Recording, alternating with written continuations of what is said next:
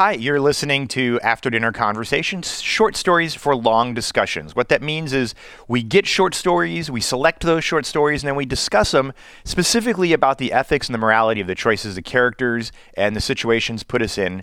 Why did you do this? What makes you do this? What makes us good people? What's the nature of truth, goodness, all of that sort of stuff. And hopefully we're all better, smarter people for it and learn a little bit about why we think the way we think. So thank you for listening.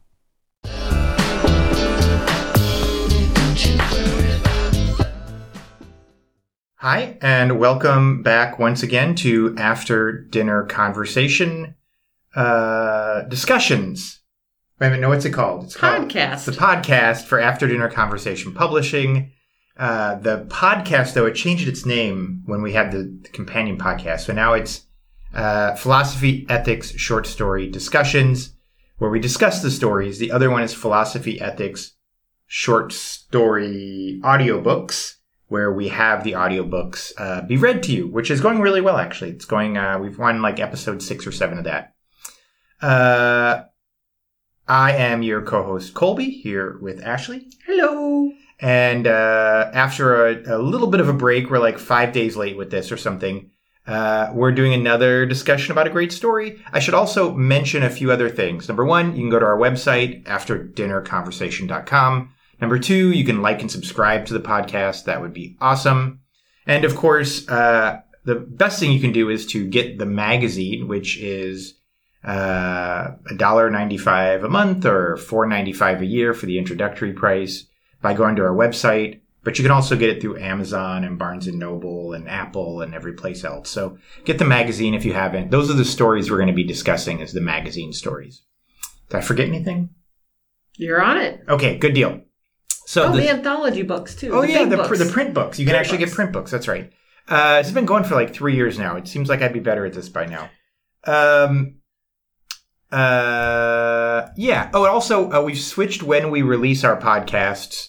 So they're going to start coming out on Tuesday mornings. Because it turns out that's a better time to release podcasts, apparently. And we've been doing them on Sundays before. So this will come out on a Tuesday.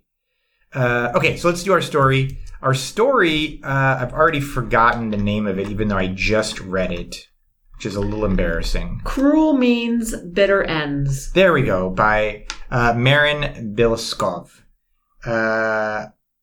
So yeah, you want to talk about the story? You want me to talk about it? It's up to you. You are the pro at it. It's all you. Okay, so this is actually... it's a well-written story. It is not a complicated story. It's not like there's like a million plot points to it, which is kind of nice. It's a very readable story, which I mean that in a good way. It is in a, different world, a different setting and whatever. And in this world, a soldier worked his way all the way up through the ranks to eventually become prime minister. And the reason he worked his way through the ranks was because they have been at war for, according to the article or the short story, 1,000 years with their rivals, a theocratic nation. I forget the exact name of it. It was like the theocracy of something. And he ran for president, saying that, look, if you elect me, I will end this war. And I promise you in my first term, we'll be writing the eulogy for a nation. The person who's telling the story is actually his assistant guy who followed him through the military and followed him to the prime ministership, from the military to the prime ministership. And in a normal routine review, found that their big war ending operation Swiftwind or something, I think it was. Swiftwind, yep. Swiftwind, that's about to happen. 3 days away. 3 days away, thank you, has a leak. And the leak is at the highest levels, from the prime minister's office. So the narrator rushes into the prime minister's office and says, Prime Minister, we've got a problem. We've got a leak. I need approvals to find out who this leaker is of our information. It's a big deal. And the prime minister says, which I thought was a little bit weird, but I liked it, was let's step into the bathroom and discuss it, implying that the office might be bugged. Yep. And so as the assistant guy steps into the office, the prime minister shuts and locks the door on him and locks him in the bathroom.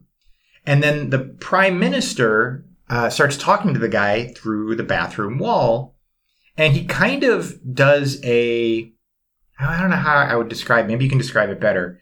Like he does basically a discussion with the guy because the prime minister, feels guilty or confused or something. Like he needs repentance. Like he needs forgiveness. Yes, he's doing a confessional. A confessional. That's a great way to do it. And actually, it's kind of like a little confessional booth now that I think about it. Yep. And so he basically explains to the guy through the door that's now locked in the bathroom, I'm the one who leaked to the other side. I've been providing our own people with false information, and basically that he has set them up to lose the war. And his reasoning is, like, for 1,000 years, people have been dying, and I think that the enemy is evil. They killed my family. They killed people. I've killed lots of them. They are not good people. There's not, like, reasonable debate about the quality of their civilization. They're evil. However, the only way to end this is to end it. And we can't end it by winning it, so we might as well end it by losing it. The quote was, they're not going to give up, so we have to. If anyone is ever going to be happy, evil has to prevail. There you go. Yeah, and he even calls them evil, right? Mm-hmm. Like, they are... It's not like he's thinking like they're the better side. No. And that's kind of the end of the story. He leaves the guy in the bathroom, and he also says, and I think this is like a nice little nod to like Austin Powers or those, he says basically like, yes, I'm telling you my plans and I'm locking you in the bathroom, but really like everything is already in place and already happening. So even if you got out of the bathroom, you couldn't really stop it. You could just maybe make it more confusing. But, someone will find you tomorrow anyway, of course, and it's not going to matter. It wouldn't matter if you got out of the bathroom now exactly.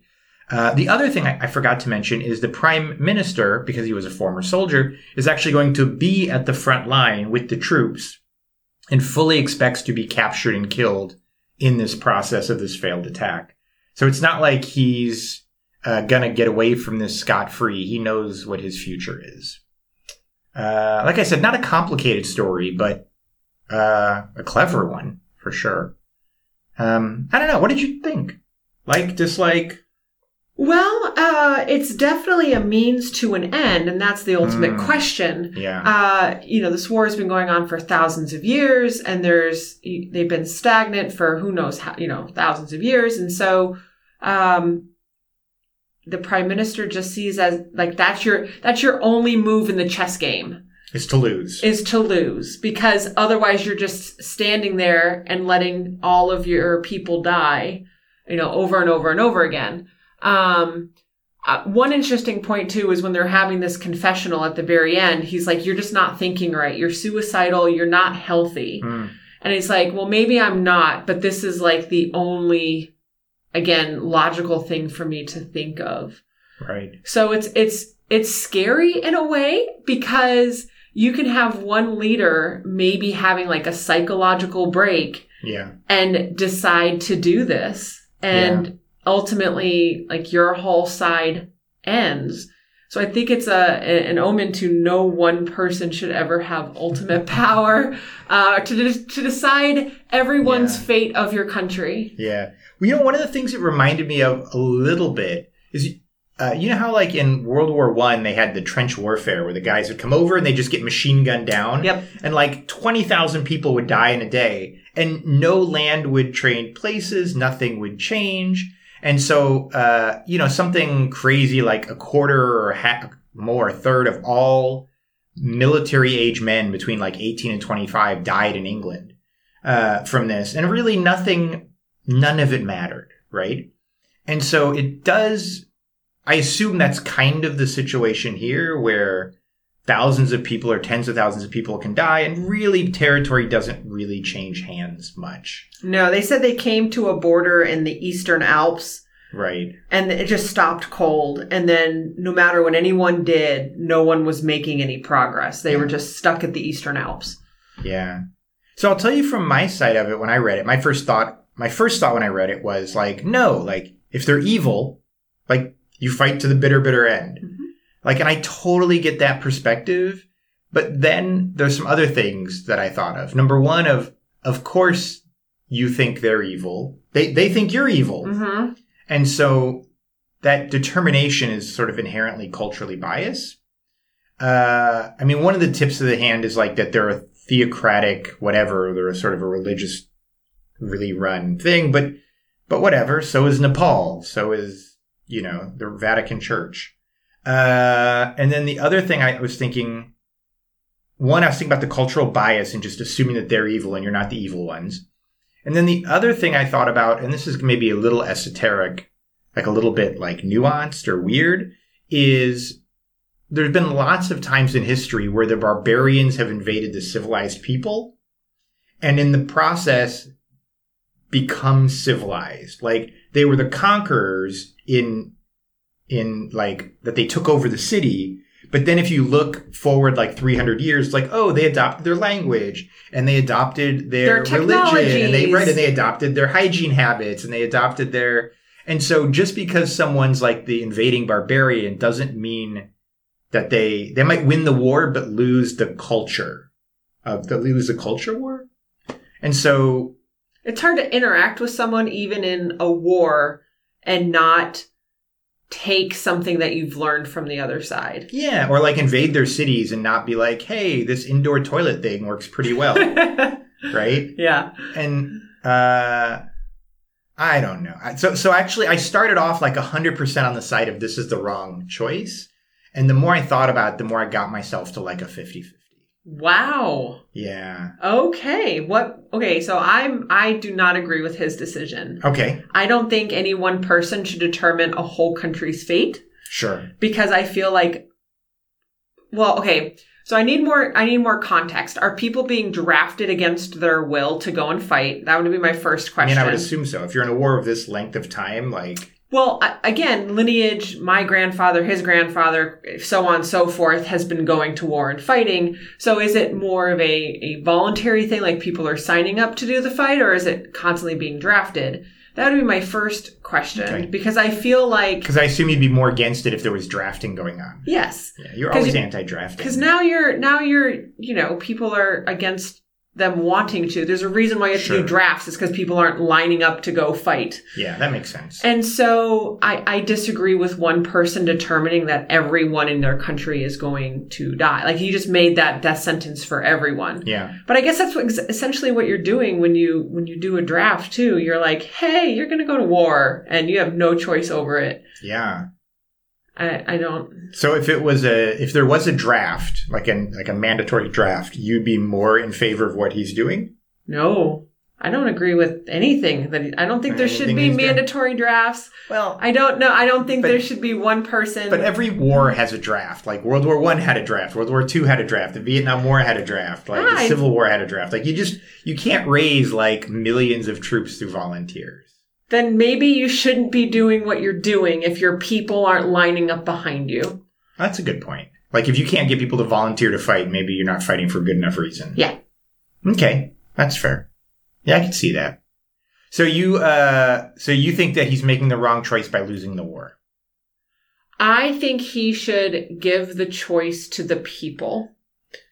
Be like... Do you trust people to make that choice though? Like I feel like what person's going to go on like the equivalent of social media or whatever and be like, yeah, let's be invaded. I'd like to know, what are they fighting over? Like, is it just a territory? Is a parcel of land? Is it a something or other? Because are there options to like, he didn't discuss any mediation options.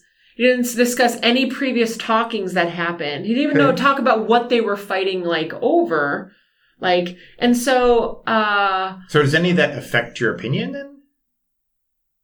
I still don't think that you should just be like, yeah, no, we're just gonna, like, tap out. So you have all these people that are fighting on your behalf, and then people that are just, like, trying to live their lives, and now they're going to die. Yeah.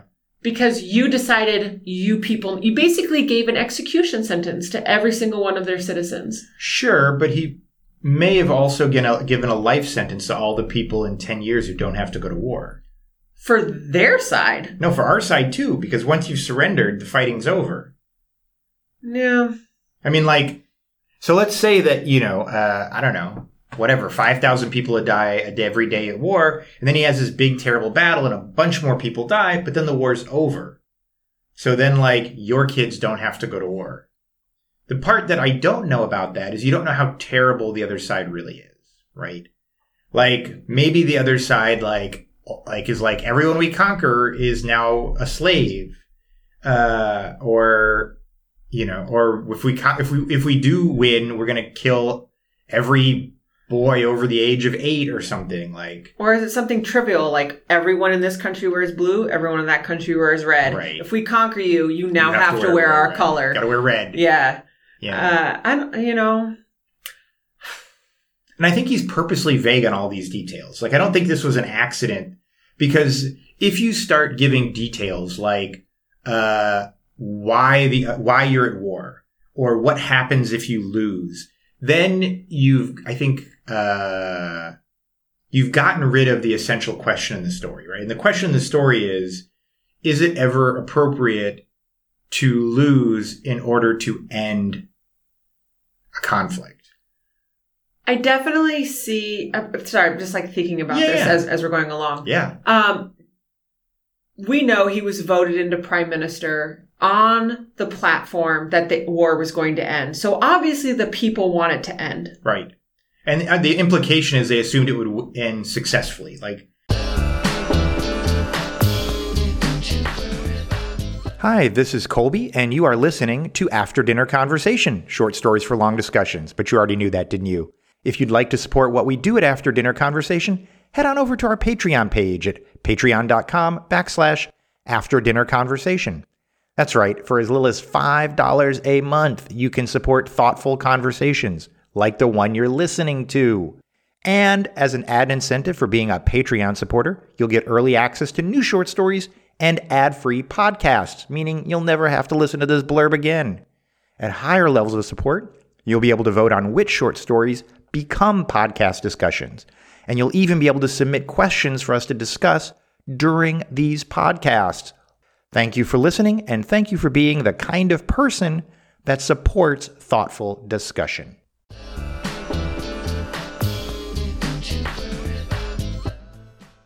And the implication is they assumed it would end successfully. Like, he wasn't going to be like, if you elect me, I'll lose us the war. But either way, people are like, end of war. Yes, we want end of war. It doesn't matter how, we just want end of war. So if that's the context of it. I don't know what promises he made. But on that, you can tell that people want it to stop. Yeah. And I can see on one hand, he didn't lie. He's like, I'm going to end this. Right. And sure enough, he is. He's keeping his promise. Yeah. Maybe some people would be upset about how he's doing it, but he's keeping his promise. Yeah. All right, so let me give you a hypothetical then. Maybe it's easier with the concrete. So, America's fought in a bunch of wars in Iraq and Afghanistan and all these places, or Vietnam, or basically every country in the world. Do you think it's fair to say, like, hey, we're not doing great in these countries.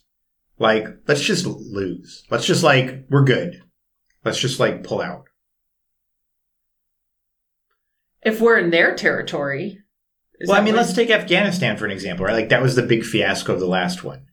Of lately was, we were in Afghanistan for 10 years or 15 years. And then one day, Biden was just like, you know what? I'm done. And they just packed up and left. Well, the big argument. Women have to cover their face. The big argument on that was that the Afghan people themselves were not standing up to fight them. Sure. And so in that case, you're like, yo, we're not going to fight on your behalf. You've also got to stand up as a whole and organize yourselves. We're going to help you out a little bit. But I think, correct me if I'm wrong, but I think part of that argument was the Afghan people themselves weren't stepping up. And in that case, that's certainly part of the narrative. We can't, we're not going to fight for you. Yeah, no, we're not going to, hold your hand the whole way. Finally, at one point, you got to get off the couch and get due to work too. Yeah. I think for me, in order to know the answer to if I think he made the right choice, I would have to know what happens after they lose. But I don't think anyone can ever know that about any war. That's the problem, right? Is you have to say, I'm willing to lose, not knowing what will happen after we lose. I think that's part of the The only thing I can think off the top of my head of instances where you have like two superpowers fighting over each other is the democracy versus communism one. Sure. Like that is a huge divide. So, okay, say the Democratic side goes like, no, we're not going to, keep fighting now. Yeah. You're communism or vice versa. Sure. Like, I don't know what would have happened during the Cold War if America had just put out a press release. It was like, we're good. Like, we're good. I don't know. Like, that is kind of what Russia did or the USSR did, is they were just like, we're done. I mean, in that case, they just sort of splintered apart, but. Yeah. I don't think under any context is it appropriate for any country to interfere with another country. Yeah. But we do it all. I tend to agree. Yes, because I watch too much Star Trek, and that's like one of the main things in Star Trek is like. Knew we couldn't do a podcast without a reference to Star Trek. Because it's the greatest show ever. Of course, Star Trek reference. Yeah. It's the greatest show ever. No, but I mean, that's one of the main things, right? Is that you don't interfere with other civilizations and their natural progress because you don't know how it's going to turn out and you don't know if they're right or wrong. And it's very biased to sort of interfere with. So, and this is the thing, and we've talked about this before. So let's take Afghanistan as an example, where it's like, wow, okay, so just like 2 weeks ago, they declared that all women had to have full head coverings. And like, while that is offensive to me, like, not my country. Mm-hmm. Like, why is it any of my business? Mm-mm. Like, and so, I mean, the reason why we do it is because that country offers us something, whether it be territory, oil, opportunity for base, oil. But even then, I'm sorry, if your country doesn't have enough of object A, then you're going to have to make alliances with other countries. Like, I understand you need to have those partnerships, but you can't invade another country because you've run out of alliances with other people or you don't have enough of that resource. Like, to figure it out. Yeah. Like, switch from oil, go to electric, whatever. So is there a good reason? I'm just trying to figure this out. Like, so for me, I was trying to think, like, when is it okay to surrender? Like, when you sort of put pride aside, like, I feel like for me, the distinguishing factor is what happens after you've surrendered. Mm-hmm. And what freedoms do you lose? What things do you lose? Beyond just like, well, we don't get to call ourselves by our national... we lose our national anthem. Like, you know what? Maybe losing your national anthem isn't worth like 20% of your population. Like, but if somebody said like, look, if America surrendered, you would have to start wearing full head covers. I'd be like, oh no, we fight to the end. Like, we fight to the last person. Yeah, it depends on what the other person is doing. Now, one thing I will say about this leader,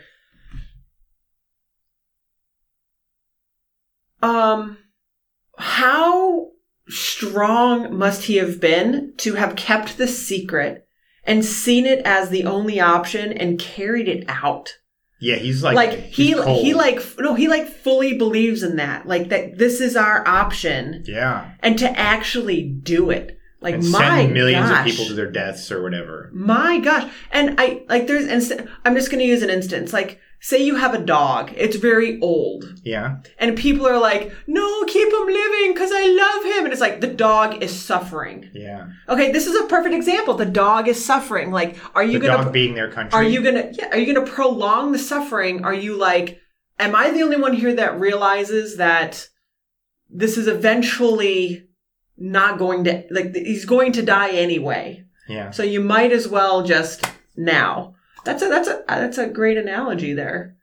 A little bit. I mean, I think where the analogy breaks down is we know that there's, in the case of a dog that's sick, like, you know it's in pain now, and you know that pain will stop when you put it to sleep. Yeah, there's no other... It's not like you're going to dress the dog up in a burqa every day after you put it to sleep. Yeah. And so I think that's the thing, right? Is like, I think as I'm trying to like work this through in my head, and I'm totally working it through as we're talking, I think that part of it is like, are there core values that you would lose by that surrender? Maybe he sees it as simple as that. Like, not going to be that hard of a transfer. These other people It's not going to be the worst thing in the world. Yeah. He knows himself he's going to die, by the way. He doesn't have an escape plan. He's not going to go hide under a bunker. He's not cheating the system. They're coming to me first. I signed away my own death warrant. Like, I get it. So that's commendable. Like, to make the decision, know you're going to die. So it does make me think maybe the consequences of this takeover aren't going to be so drastic. Yeah. Maybe they are going to save people. Maybe. I don't know. And the story doesn't tell us. I mean, I think of the example of, this is again kind of a weird example. So the end of World War II, after America uses atomic bombs on Japan, there were many military people in Japan who wanted to fight against America, even when America had atomic bombs. And it was the emperor who was like, no, atomic bombs are bad. We should probably surrender. And so that is an example of like, you're surrendering knowing that your way of life is going to change drastically, right? Like they went from basically like an emperor feudal system to like a democracy. But for the people that were in power, their time in Japan ended with that surrender, right? And so, to them, they would be like, you're ending our culture. Like, you're putting an end to our civilization as we understand it, which I assume to those people would be terribly offensive. Mm-hmm. And yet, from our perspective, we're like, democracy in Japan's kind of worked out well for you guys. Mm-hmm. Maybe it's the same thing in here, right? Like, to them, it'll be like, our society is ending. But from the other side's perspective, they're going to be like, we're going to make you better. You just don't know it yet. And so there's a lot of that cultural bias that goes into it that I don't know.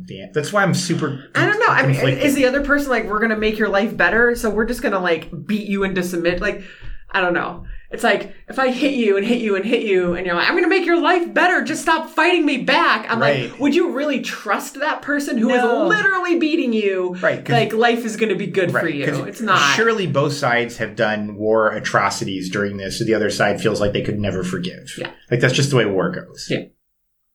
Yeah. All right. Let's see if we got any other questions we've got here.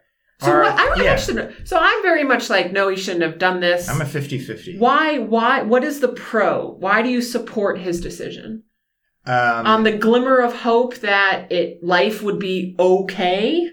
Yes. And he delivered on his promise that the war would end? Yes. Because I think at the end of the day, there are instances, and I'm not saying all instances, but I think there are some instances where if you strip away your cultural bias that believes that your way of life is the only suitable way of life for people, that saving people's lives might be more valuable than saving your quote unquote like way of life. And I'm trying to think like, what's the line where I'm like, no, that's too far. And I don't know what that is because I'm so wrapped up in my own view on culture, right? So, like, if Canada invades America, we're whatever. We're, like, pretty much equal. Right, but if a religious extremist group of any religion were to invade America, and I'd be like, no, we're going to fight to the last person. But that's only because I personally believe that religious extremists are wrong. But they would be like, hey, 100 years from now, remember when you didn't believe in religious extremists? Like, we fixed you. Look how great your life is now. Like, the same way those people in power in Japan would look at the democracies today being like, you say you fixed us, but you ruined us. Mm-hmm. And so it's hard for me to sort of remove my own cultural bias. But I think if it was something that somehow took away like some very core values to, I'd be like, no, I'm out. Like, I can't surrender. But I'm like a 50-50, honestly. And I wouldn't be a 50-50 if it was like a 20-year war. Like, if we're talking like, a third of the population, I'd probably be like, nah, that's probably okay. But if it's 1,000-year war, you're talking about like whole family lineages that no longer exist, right? You're talking about basically if someone in your family hasn't died, like, something like your neighbor to your left or your neighbor to your right has had several family members die. Mm-hmm. And so it's like at a certain point, I just tap out. I'm just like, I'm like, I think some parents would rather have alive children than dead morals, than dead children and morals, right? Like, but we were right. But the other side of that is, again, you're fighting. You might have been that one day away from winning. Sure. It's possible. And yet you were like, white flag. Yeah, no, that's totally possible. I agree. Yeah, and the story makes it seem like they're not one day away. No. But maybe they are. I don't know. I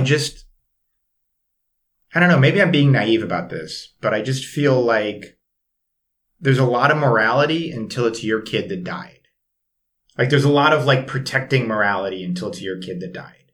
And then you're like, you know what? I'd really like my kid back. Like, the one thing I do struggle with this is the guy being elected to end the war. And I feel like he a little bit betrays the people that elected him, because I assume that they thought like he had some secret plan to win the war. Well, yeah, he has the Swift thing. That sounds like a great plan. Right. A good name is all you need. Yeah. Yeah. And so I feel like in that sense, it's kind of like it's pretty horrible to lie to your people about like, I've got a plan and your plan is to lose. Mm-hmm. Now, if he'd have said, my plan is to lose or surrender, and then they had voted for him and then he surrendered, I'd be like, oh, no, you're doing exactly the will of the people. Mm-hmm. Like, but he didn't run it for office saying like, if you elect me, I will surrender.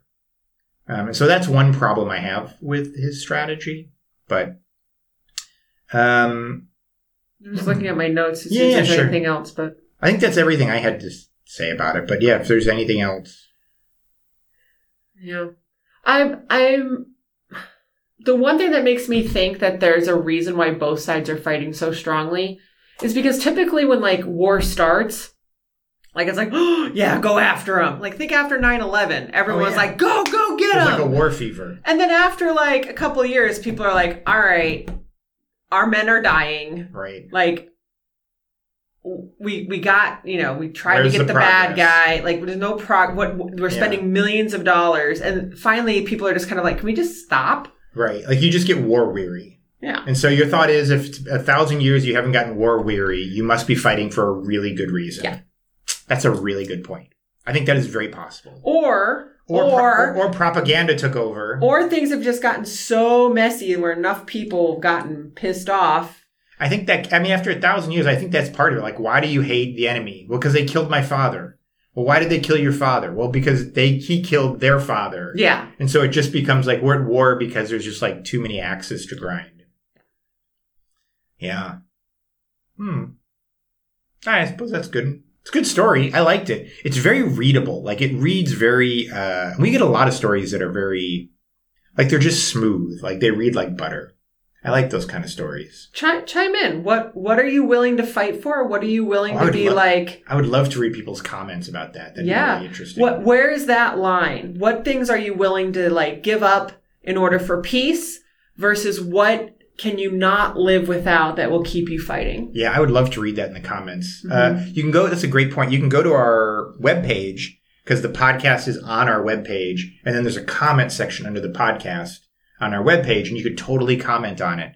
I'd be curious because, like, for example, let's say we'll use something easy, right? Like, so let's say that we were to stalemate with the Taliban, that we're fighting with them. Would you surrender to the Taliban just to end the war after so many years, knowing what they sort of stand for? Or would you, and then take your example, would you surrender to Canada if after 1,000 years you were like, I think I would surrender to, actually I'd surrender to Canada now. I don't even need a war. I would just surrender to Canada. You want some of that maple syrup. I want some of that health care. Yeah. I mean, they're already buying all the homes down here. Like what sort of freedoms would you be willing to give up? Or what sort of regulations would they impose on you that you would be like, if they were like, no more cars, you have to bike everywhere, I'd be like, sign me up. Yeah. I'm okay. I feel like this is what happened with Hong Kong too, right? Like when Hong Kong joined China was like, no, just join us peacefully and everything will stay the same. No. And then after like 5 years, they were like, never mind. Yeah. And so maybe that happens in this scenario. Yeah, no, put it in the comments on the website, or go to our Facebook page. You can comment there if you'd rather comment there. Like and subscribe, order the magazine, support us on Patreon, buy a book on Amazon, print books. Share with your friends. Share with your family. This is a really share with your book club. Not easy, but like interesting and engaging story, not super complicated. True. Show it to a friend, have them read it, and then talk about it. Oh, by the way, if you do want to buy this particular story, I almost forgot. It is in the November 2021 magazine.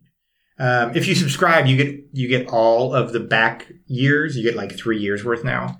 But if you want to just go buy this one on Amazon or whatever, you can buy it on, it's November 2021. There's a total of, 7 stories in this one? So there are, yeah. So they're all really good. They're all really outstanding. All right. Hey, thanks for joining us. Next week, we will do another story, which I'll have to figure out what it is, because I don't know what it is off the top of my head. It'll be also amazing and thrilling and engaging and true story. In-depth discussion-y. Yes, and maybe we'll get Jeremy and Sarah back here, too. All right. Hey, bye-bye.